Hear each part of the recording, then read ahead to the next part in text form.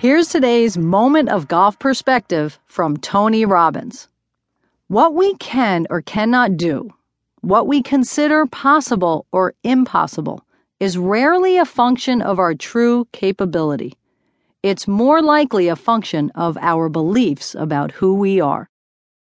In this lesson, we will examine your beliefs of your golf abilities, as well as a golf performance tip all about creating more power and consistency in your swing.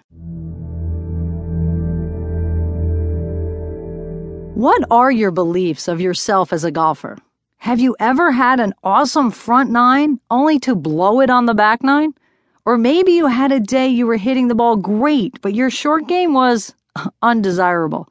Do you ever wonder why that happens? I used to wonder, so I did some research and examined my own experiences to discover the answer.